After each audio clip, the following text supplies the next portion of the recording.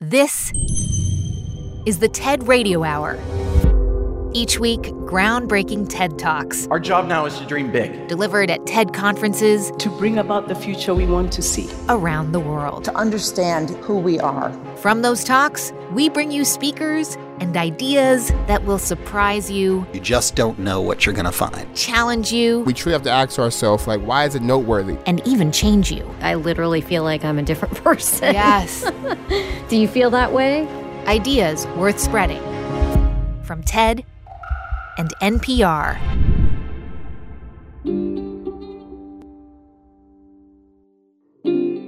I'm Manoush Zomorodi.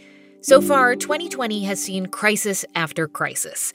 A pandemic, a recession, and over the past couple of weeks, massive protests drawing more attention than ever to racial inequality in America. The convergence of all these traumatic events into what can feel like a suddenly urgent conversation about race comes as no surprise to some. I do think that this is a moment where we do have to step back and sort of think about how decisions even before the pandemic started have brought us here. This is Whitney Pennington Rogers. And I am TED's current affairs curator.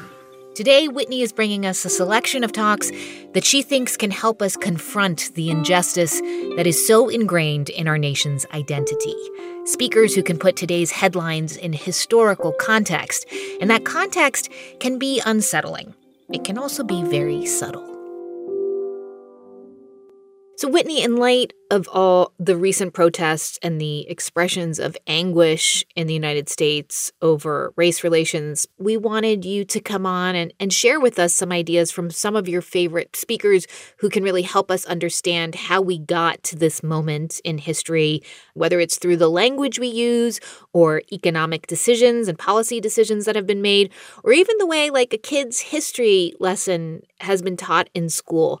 How do you think a talk can put these important subjects in context? And tell us about the first one that you chose. So, I think the beauty of talks is that there is an opportunity to really dive deeply into one subject from a person's lens and for them to really get into the nitty-gritty around an issue in a way that I think you don't see a lot in other types of media. And I feel like we have so many talks that have touched on the subject of race in America and racism from so many different angles and allowed us to understand both, things that feel really topical and important to this moment, but also help us bring out ideas about how we move forward. I think that's always really what we look for with a TED Talk is how can we take a problem or an issue in this moment and find a solution.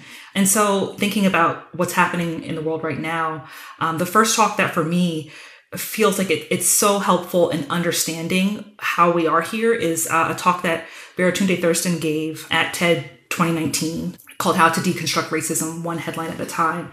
And he offers this understanding of how language really shapes the way that we interpret situations and the framing in which we see people.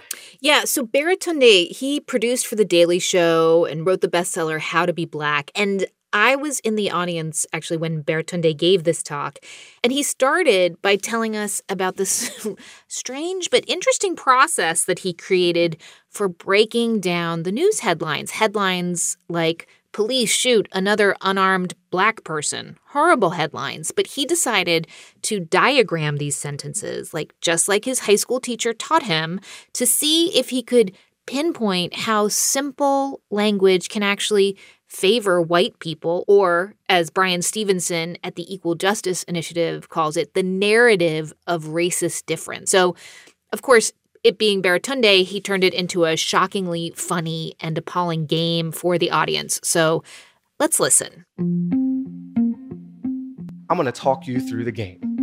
The first level is a training level, and I need your participation. Our objective to determine if this is real or fake. Did this happen or not? Here's the example.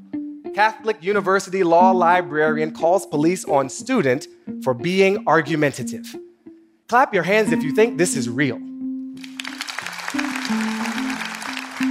Clap your hands if you think this is fake. The reals have it, unfortunately. And for point of information, being argumentative in a law library is the exact right place to do that. This student should be promoted to professor. Training level complete, so we move on to the real levels. Level 1, our objective is simple: reverse the roles. That means white man calls police on black woman using neighborhood pool becomes black woman calls police on white man using neighborhood pool. How do you like them reverse racist apples? That's it, level 1 complete. And so we level up to level 2, where our objective is to increase the believability of the reversal. Let's face it, a black woman calling police on a white man using a pool isn't absurd enough. But what if that white man was trying to touch her hair without asking? Or maybe he was making oat milk while riding a unicycle. So that's it, level 2 complete. But it comes with a warning. Simply reversing the flow of injustice is not justice. That is vengeance. That is not our mission. That's a different game. So we level up to level 3, where the objective is to change the action. Also known as calling the police is not your only option. OMG, what is wrong with you people? And I need to pause the game to remind us of the structure. A subject takes an action against a target engaged in some activity. White woman calls police on black real estate investor inspecting his own property. California Safeway calls cops on black woman donating food to the homeless. In all these cases, the subject is usually white. The target is usually black, and the activities are anything from sitting in a Starbucks to walking agitated on the way to work, which I just call walking to work. All of these activities add up to living.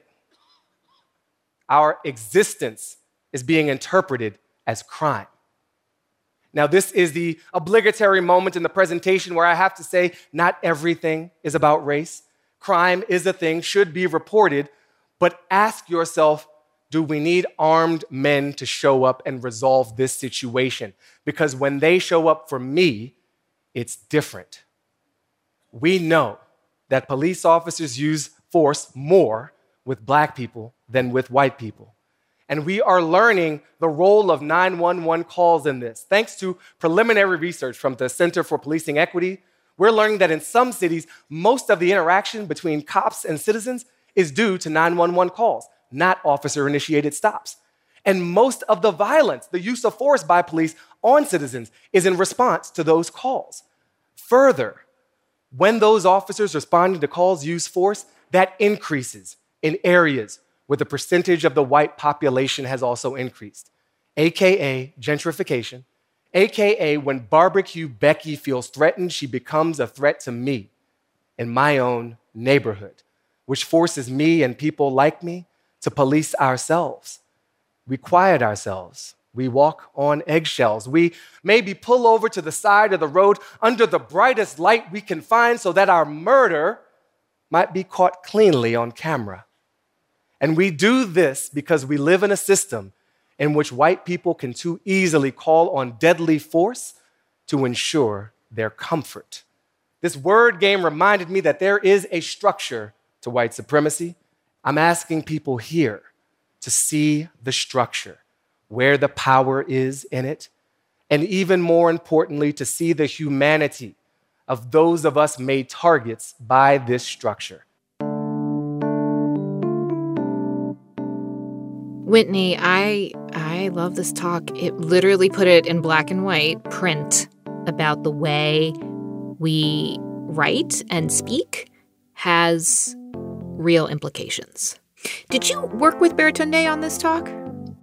I didn't. In fact, I'd actually just started at TED right before this conference, but I was in the room for it as well, and I remember feeling like, wow, he has articulated this feeling that I think for so long, especially I'm a black woman, and I think a lot of people in the black community always have this sense of, the headlines, the words that are used in the news, you say that, someone was looting, in certain instances and not in others, depending on who is the person performing the act.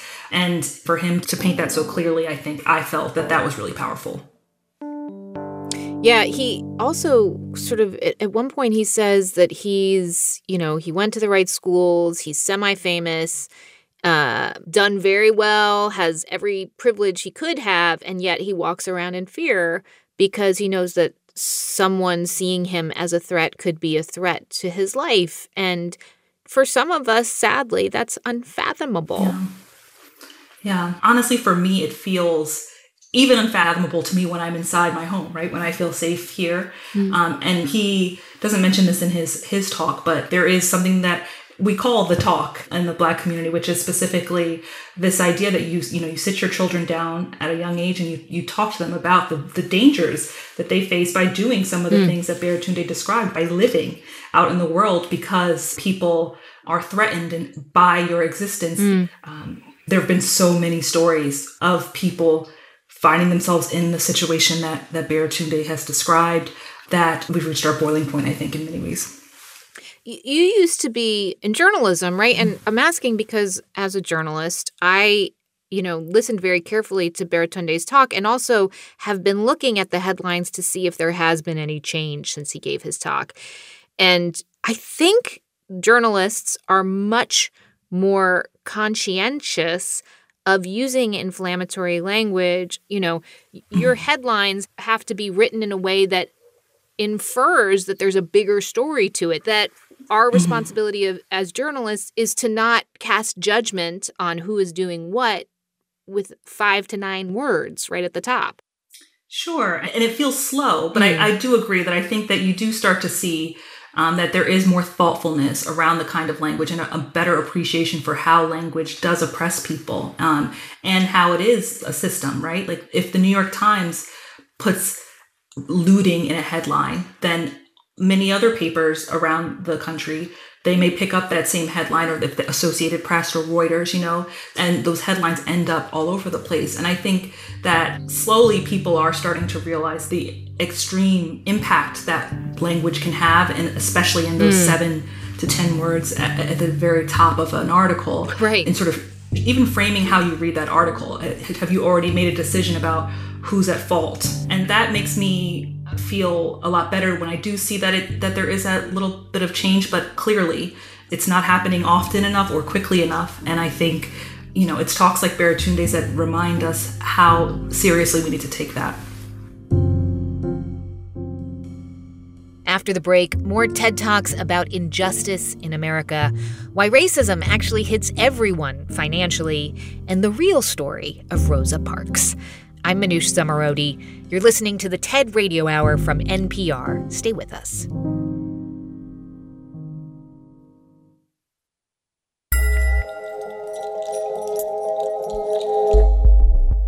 Hey everyone, just a quick thanks to our sponsor, DuckDuckGo. Are you tired of being tracked online? DuckDuckGo can help. They help millions of people like you take control of their personal information online. With one download, you can search and browse privately, avoiding trackers. DuckDuckGo. Privacy simplified.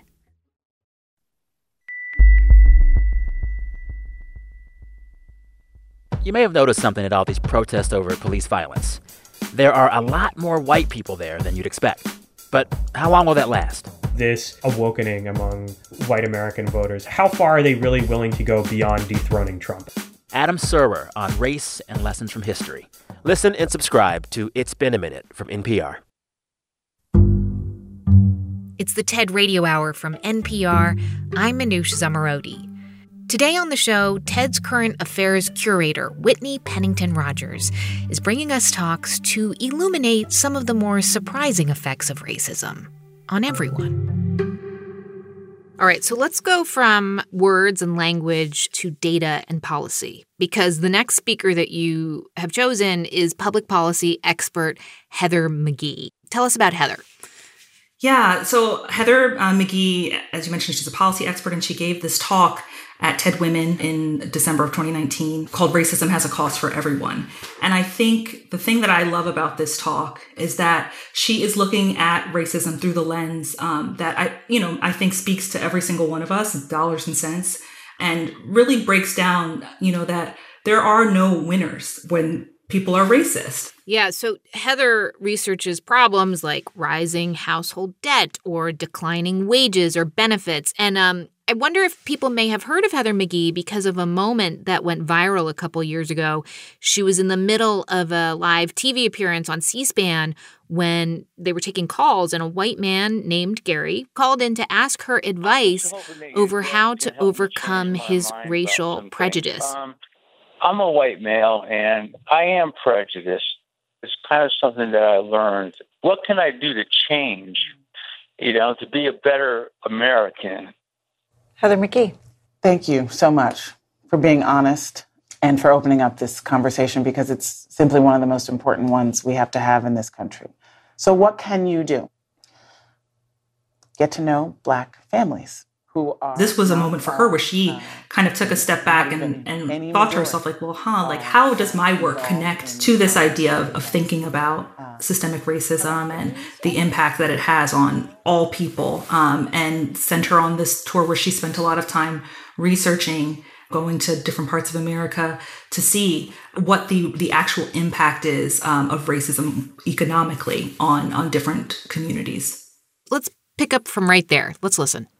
I wondered, is it possible that our society's racism been backfiring on the very same people set up to benefit from privilege? My conclusion? Racism leads to bad policymaking. It's making our economy worse. Racism is bad for white people, too. Take, for example, America's underinvestment in our public goods, the things that we all need that we share in common, our schools and roads and bridges. Our infrastructure gets a D+ from the American Society of Civil Engineers, but it wasn't always this way.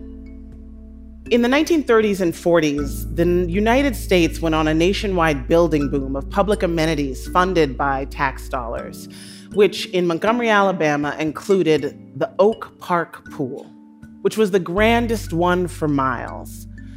Back then, people didn't have air conditioners, and so they spent their hot summer days in a steady rotation of sunning and splashing and then cooling off under a ring of nearby trees. It was the meeting place for the town. Except the Oak Park Pool, though it was funded by all of Montgomery's citizens, was for whites only. When a federal court finally deemed this unconstitutional, the reaction of the town council was swift. Effective January 1st, 1959, they decided they would drain the public pool rather than let Black families swim too.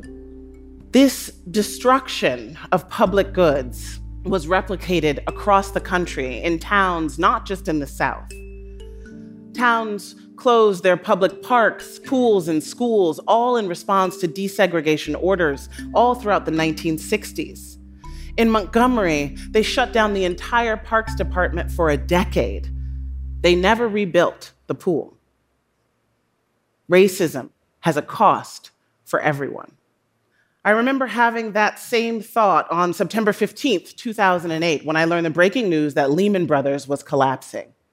Now, Lehman was, like the other financial firms that would go under in the coming days, done in by overexposure to a toxic financial instrument based on something that used to be simple and safe, a 30-year fixed-rate home loan.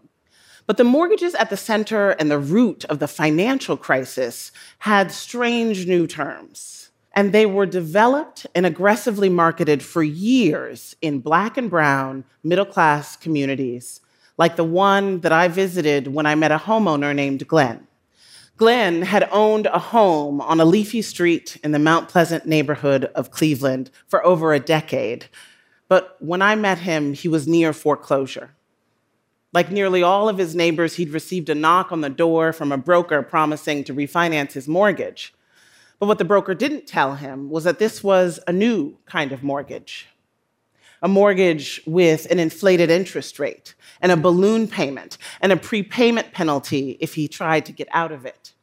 Now, the common misperception then and still today is that people like Glenn were buying properties they couldn't afford, that they themselves were risky borrowers. I saw how this stereotype made it harder for policymakers to see the crisis for what it was back when we still had time to stop it. But that's all it was, a stereotype. The majority of subprime mortgages went to people who had good credit, like Glenn. And African Americans and Latinos were 3 times as likely, even if they had good credit, than white people to get sold these toxic loans. The problem wasn't the borrower, the problem was the loan. These loans, super profitable for the lenders, but designed to fail for the borrowers, spread out past the confines of Black and brown neighborhoods like Glenn's and into the whiter mortgage market. All of the nation's big Wall Street firms bet on these loans. At its peak, 1 out of every 5 mortgages in the country was in this mold. And the crisis would go on to cost us all $19 trillion in lost wealth, pensions, home equity, savings. 8 million jobs vanished, a home ownership rate that has never recovered. My years of advocating in vain for homeowners like Glenn left me convinced we would not have had a financial crisis if it weren't for racism. It costs us so much to remain divided. This zero-sum thinking that what's good for one group has to come at the expense of another, it's what's gotten us into this mess. I believe it's time to reject that old paradigm and realize that our fates are linked. An injury to one is an injury to all. I mean, example after example of essentially white self-sabotage financially. Yeah, I mean, and it speaks to this idea of systems, right? That we have these systems in place that maybe at one point the benefit to a privileged group was really clear. But I think the big thing that Heather gets at here is that we're all connected. All of this is connected, and we're now living in a country where it is impossible to separate a negative impact on one community and one group from the way that might impact another group. And I think that these examples that she shared, just they really make it clear and lay it bare that it is impossible to really look at oppression as something that only has an effect on one group of people. In light of the recent dire economic situation that the world is in, I mean, I feel like the ideas behind Heather McGhee's talk need to be heard more than ever as there begins planning to rebuild entire economies. Mm-hmm. It can't go back to the way it was. No, we can't. I do think that this is a moment where we do have to step back and sort of think about how decisions even before the pandemic started have brought us here. And even as that relates to the economy, especially, I think, as you mentioned, so many people are hurting financially, businesses are shuttering, people are unemployed, really struggling to make ends meet in a way that we have not seen potentially ever in modern times. That is a time for us to look at how systems that we've become accustomed to, that we in some ways really cling to, just do not serve us well and will not serve all of us well moving forward. Okay, so our next speaker is David Icard. He is a professor of African American and diaspora studies at Vanderbilt University, and he's the author of numerous books about race. But his focus is really about how Black history gets compiled and taught, right? Yeah. So he delivered this TEDx talk in Tennessee, and he focuses specifically on Rosa Parks, and he tells a story about an experience he had with his own son around the teaching of the Rosa Parks story, which I think most of us know as, this little old woman. She gets on the bus in Alabama and she's tired. This is, during segregation. She sits in the whites section and does not want to get up to give up her seat because she's so exhausted. When the reality of the situation is that this was a coordinated effort. She was an organizer and an activist and was doing this specifically to fight segregation and busing. And his point around how we construct these narratives, ultimately it changes the whole way we think about this. And it serves one community better to think of her as an old lady than to think of her as somebody who is revolting against the system. Yeah, I actually realized that my school history lessons had been lacking by listening to the professor's talk, and I wonder if listeners will have the same reaction. Rosa Parks was younger than me when she got on that bus. So here we go. It as you said, the professor's talk starts with his son, Elijah. He must have looked at my face and saw that I was a little less than impressed by his history lesson. And I said, son, you didn't get anything wrong, but I think your teacher got a whole lot of things wrong. Rosa Parks was not tired. She was not old. And she certainly didn't have tired feet. He said, what? I said, yes. Rosa Parks was only 42 years old. Yeah, you're shocked, right? Never heard that. Rosa Parks was only 42 years old. She had only worked 6 hours that day, and she was a seamstress, and her feet were just fine. The only thing that she was tired of was she was tired of inequality. She was tired of oppression. And my son said, well, why would my teacher, tell me this thing?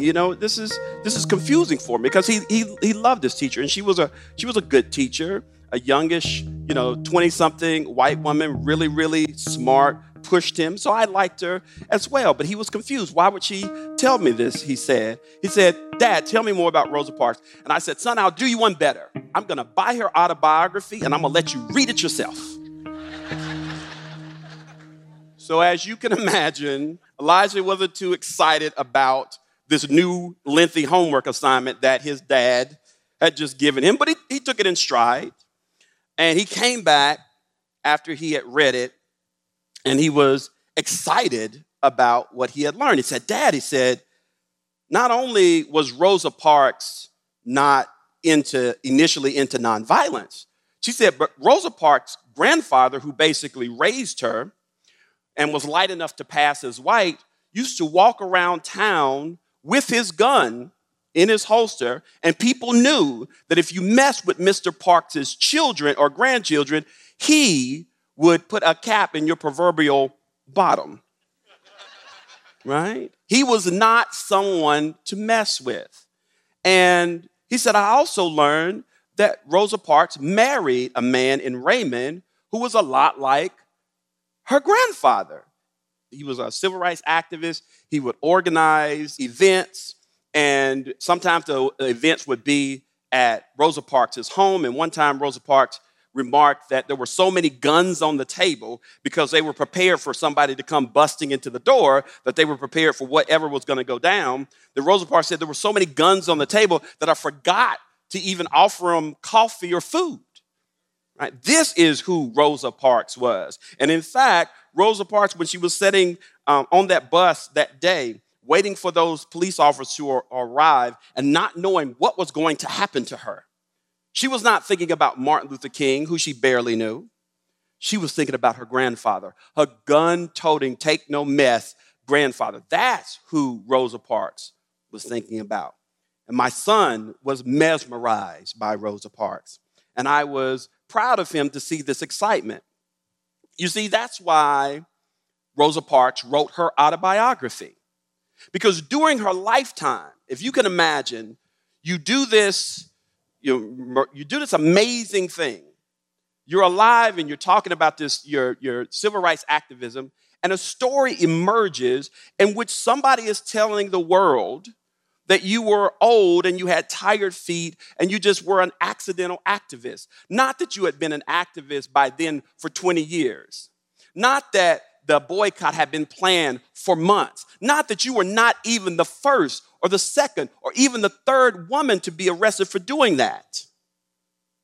right? You become an accidental activist, even in her own lifetime. So she wrote that autobiography to correct the record, because what she wanted to remind people of was that this is what it was like in the 1950s, trying to be Black in America and fight for your rights.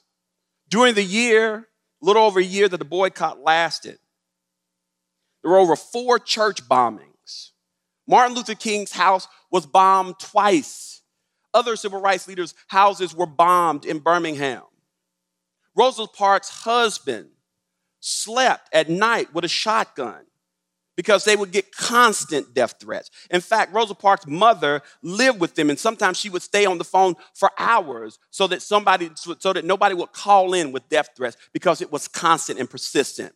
In fact, there was so much tension, there was so much pressure, there was so much terrorism that Rosa Parks and her husband, they lost their jobs and they became unemployable and eventually had to leave and move out of the South. This is a civil rights reality that Rosa Parks wanted to make sure that people understood, because it's a lot easier to digest an old grandmother with tired feet who doesn't stand up because she wants to fight for inequality, but because her feet and her back are tired and she's worked all day. See, old grandmothers are not scary, but young, radical Black women who don't take any stuff from anybody are very scary, who stand up to power and are willing to die for that. Those are not the kind of people that make us comfortable. Toni Morrison said, if in order for you to be tall, I have to be on my knees, you have a serious problem. She says, white America has a serious, serious problem. To be honest, I don't know if race relations will improve in America. But I know that if they will improve, we have to take these challenges head on. The future of my children depend on it. The future of my children's children depends on it. And whether you know it or not, the future of your children and your children's children depends on it too. That's David Eichart on the TED stage. More with TED's Whitney Pennington Rogers and ideas about how racism is embedded in how we talk about our nation's history. It's after the break. I'm Manoush Zomorodi, and you're listening to the TED Radio Hour from NPR.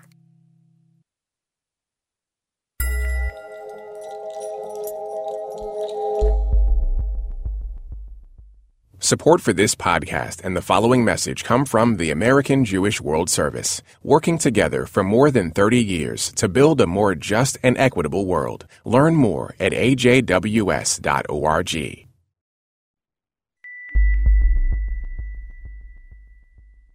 Protests over racial injustice are spreading across the country while a pandemic continues to take its toll.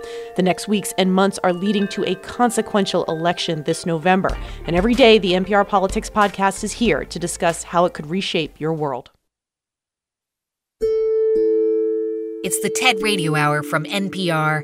I'm Manoush Zomorodi. Today on the show, an urgent moment in America means confronting just how we got here with race relations. TED Current Affairs curator Whitney Pennington Rogers is with us, and so far we've heard how perspective matters, why racism has a lot to do with the 2008 financial crisis, and a more accurate story of Rosa Parks. You know, it's interesting. I learned from my father of the real story of Rosa Parks, but in the same way that Professor Eichart described in school was taught the inaccurate version of that story. And it's just wrong. It's just wrong, but it's not an accident, right? Someone has chosen to tell the story in this way. And you think about why those decisions are made and why a certain group is made to seem, as Professor Eichart has suggested, like a victim. It disrupts the system less. Right. Thinking about the fact that maybe she did revolt is much harder to process. And I think that actually connects in a lot of ways to what Baratunde talks about in his talk. He's talking about language and how language can be used to hurt groups and help other groups. I think that in this talk, Professor Icard, is talking about how storytelling plays the same role, and that we do need to be really thoughtful about how we tell stories and we tell them accurately, and how we portray certain people in order to ensure that we give power where power should be given, that we don't privilege other groups over others, and that we don't oppress groups. That makes me think, what could it have been like if Rosa Parks had been able to live stream being arrested? I mean, there is something, the other night, where did I want to be? I wanted to be on Twitter because I wanted to see what people were seeing, and they could tell me. Do you know what I mean? Yeah. It's bearing witness and seeing the wonderful solidarity on the streets, but also being able to count those full nearly 9 minutes that killed George Floyd. There is a power to that I wonder if you think it's going to speed up the process of understanding and listening to the pain you described. Yeah. I hope so, but I would not be totally honest if I said that I definitely think so. I think this is not the first time we've seen a Black person killed on camera, by police, right? You see the George Floyd video and it reminds you so much of Eric Garner. And you think about the countless other names that we've seen, murdered on camera. And then those who, are not filmed, to your point about if you could have streamed, if there were social media, when Rosa Parks decided not to get off the bus, that this is happening every day in different ways that we may never know, and has been happening for hundreds of years, in ways that stories that we will never, ever know. And I think Black people are tired and have had enough when it comes to these sorts of things. But I hope that it's a moment where non-Black people and white people and allies can also say how they feel and begin to also express that they're tired too, that they are ready for a change as well. And if it is this particular video, which is horrific, just as all the others are, then I think that is, in many ways, a way that George Floyd doesn't completely die in vain, May I ask how you're doing? I mean, things have gotten extremely intense, and with your job, you are immediately called upon to find people who can be thoughtful and add context to the conversation and be eloquent, when really what a lot of people just want to do is, if they're not in the streets, they want to crawl back into bed and pull the covers over their heads because it's so upsetting. Yeah. No, thank you for asking, Manoush. I am upset, of course, and I think that do have those moments, and I have this whole weekend, in fact, cried every single day, and sometimes it made it hard for me to do things I need to do, the laundry and clean and that sort of stuff. Yeah. And it makes it hard sometimes for me to do my work, to think about this. But the thing that honestly I feel really privileged to be in a position where I can help amplify voices that maybe can move this forward. And I feel inspired when I do have those moments where I'm like, I can't, I just can't. I don't have the energy emotionally to do this.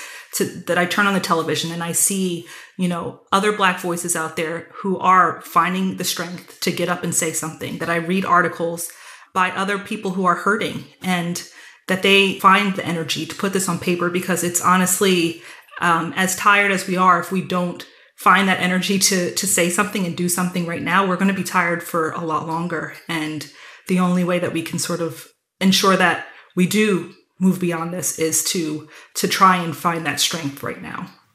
I'm grateful to you because I have just felt like I want to listen. I want to listen very, very carefully without judgment, just taking it in and trying to understand all the different layers that there are to this conversation about race in America. So who are the people whom you would most like to invite to be TED speakers as we move forward in this hopefully renewed conversation about racial justice in the United States? Yeah, I mean, I feel like there have been a lot of voices out there. I think that we've seen thoughtful remarks from the likes of a Killer Mike who's been out there a lot. You see thoughtful remarks, from Trevor Noah, who I think is often really thoughtful, and had a video that he posted recently where he talked about, it sort of offered some framing around these protests and how we can better understand them. And I thought that was also really smart. To realize, while everyone is facing the battle against coronavirus, Black people in America are still facing the battle against racism and coronavirus. Think about how many Black Americans just have read and seen the news of how Black people are disproportionately affected by coronavirus. And not because of something inherently inside Black people, but rather because of the lives Black people have lived in America for so long. Coronavirus. And, I think that there are voices, of course, who we have had on the TED stage who I think continue to really add a lot of value, and their words really resonate so much louder right now. Like you think about, Brian Stevenson, who's always sort of a leader when it comes to thinking about racial inequality. When I teach my students about African American history, I tell them about slavery. I tell them about terrorism, the era that began at the end of Reconstruction that went on to World War II. We don't really know very much about it, but for African Americans in this country, that was an era defined by terror. In many communities, people had to worry about being lynched. They had to worry about being bombed. It was the threat of terror that shaped their lives. And these older people come up to me now, and they say, Mr. Stevenson, you give talks, you make speeches, you tell people to stop saying we're dealing with terrorism for the first time in our nation's history after 9/11. They tell me to say, tell them that we grew up with that. And that era of terrorism, of course, was followed by segregation and decades of racial subordination and apartheid. And yet we have in this country this dynamic where we really don't like to talk about our history. And because of that, we really haven't understood what it's meant to do the things we've done historically. And we're constantly running into each other. We're constantly creating tensions and conflicts. We have a hard time talking about race. And I believe it's because we are unwilling to commit ourselves to a process of truth and reconciliation. That's a voice that I want to hear. And I know, President Obama, who's never been on the TED stage, has also shared some words and some resources here that I think are really meaningful, and people continue to look to him as sort of a North Star in thinking about what we do and how we move forward. And so, there are a lot of people who I think are speaking out now, and voices that I feel like both within and outside of the Black community that we should give a platform to. And I think that this is a time where we need to not step away, even as we get further and further removed from the George Floyd murder. And even if it is weeks or months, or hopefully never again, but even if it is a while before we do have another incident like this, that we need to keep having these conversations. We need to keep thinking about how we advance this and end systemic racism, because every time we stop, it sort of puts us one step forward, 100 steps back. And what about the people who maybe would not be typically open to listening to different points of view? We have an election coming up in the fall. Your job as curator for current affairs at TED is going to get exponentially harder. How do we begin to draw in the voices of people who maybe are resistant to this conversation about race? Because we can't do it if it's just half the country, right? Right. I think it goes back to what you were saying earlier about Baratunde, where he offered his talk in a way that felt, with humor and disarms people. And I'm not necessarily saying that all of the messaging needs to be humorous, but I think that there does need to be an approach where it isn't, you're not accusatory, and you're not approaching people in ways that feel aggressive, but rather with the spirit of, we need to work on this together. That's hard to say, even, when you have instances where people are harming you in some way, where you feel, agitated by the things they say, the actions they make. But I think understanding that this is a part of the bigger picture is important. And I feel like for those people who really are not interested in having these conversations, a big part of it is just, looking at where you are right now. We're all right now experiencing this pandemic together. Every single one of us is hurting in one way or another, whether it even is just, the pain of having to change your life in such drastic ways and having to adjust to that. We're all having this moment where we're recognizing that things are not working. And I think that requires all of us to sort of have an open mind about, okay, well, what haven't I listened to? What haven't I explored as an option? And maybe it's time to think about some of those other options and give them a listen. Okay, so Whitney, before we go, you brought us something beautiful to end this episode. This is a poem from a Kenyan queer woman. Her name is Mwende Katwiwa, and she goes by Frequency. So tell us about her poem. Yeah, so she speaks about, it's the Black life at the intersection of life and death, and she speaks about the fear that she has on thinking about motherhood and thinking about the dangers that a child that she might bring into this world would face living in America. She says that she doesn't want to raise another poem. She doesn't want to raise somebody who's their life. She might outlive their own life, and instead it's more of the memory of them that sustains. And I think that is so powerful, because you think about right now where we're in this moment of experiencing violence against the Black community, and where we continue to see the value in saying people's names after they've died. And I think that there's a big connection to that. And that, I don't want to just say names for people who aren't with us anymore. I don't want to say the name of a child who can't survive in this world. And so it feels like it's a beautifully horrifying poem in many ways, and it's painful but really important, I think, to listen to. Okay, Whitney, thanks again for bringing us these important ideas and speakers on as we listen very carefully to the conversation happening about race. Thank you so much for having me, Manoush. That's Whitney Pennington Rogers. She is TED's current affairs curator. And here's Mwende Katwiwa reading her poem, The Joys of Motherhood. I've always wanted to be a mother. Growing up, I heard all about the joys of motherhood. I used to dream of watching my womb weave wonder into this world. See, I knew I was young, but I figured it couldn't hurt to start planning for something so big, so early. But now, I'm 26 years old, and I don't know if I have what it takes to stomach motherhood in this country. See, over the years, America has taught me more about parenting than any book on the subject. It has taught me how some women give birth to babies and others to suspects.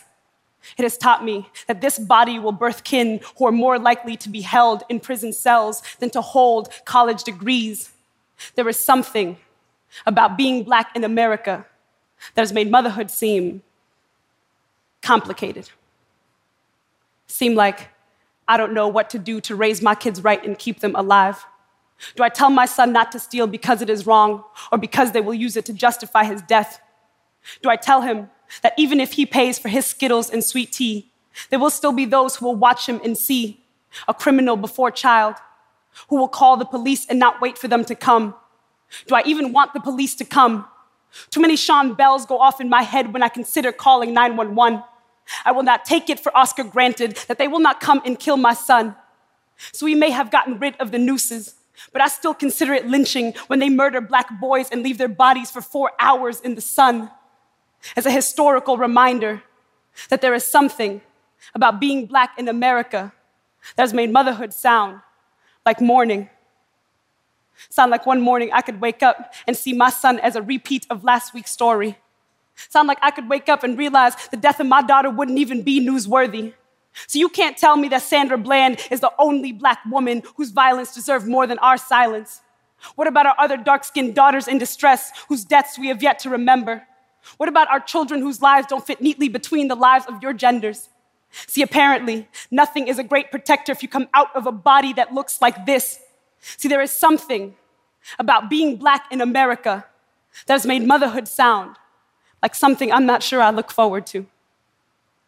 I've written too many poems about dead Black children to be naive, about the fact that there could one day be a poem written about my kids. But I do not want to be a mother who gave birth to poems. I do not want a stanza for a son, nor a line for a little girl, nor a footnote for a child who doesn't fit into this world. No, I do not want children who will live forever in the pages of poetry, yet can't seem to outlive me. Mwende Katwiwa reading her poem, The Joys of Motherhood.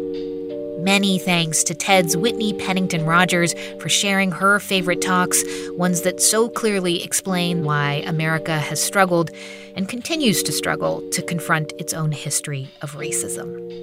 You can see all the talks that Whitney mentioned at ted.npr.org, and you can see hundreds more TED Talks at ted.com or on the TED app. Oh, and by the way, if you want to keep learning about race in America, I have to recommend NPR's Code Switch podcast. You'll hear reporting from a multiracial, multi-generational team of journalists who explore the overlapping themes of race, ethnicity, and culture, and how they play out in our lives, in our communities. Check out Code Switch. Our production staff at NPR includes Jeff Rogers, Sanaz Meshkinpour, Rachel Faulkner, Diba Mohtasham, James Delahousie, J.C. Howard, Katie Monteleone, Maria Paz Gutierrez, Christina Kala, and Matthew Cloutier, with help from Daniel Shukin. Our theme music was written by Ramtin Arablouei. Our partners at TED are Chris Anderson, Colin Helms, Anna Phelan, and Michelle Quint. I'm Manoush Zomorodi, and you've been listening to the TED Radio Hour from NPR.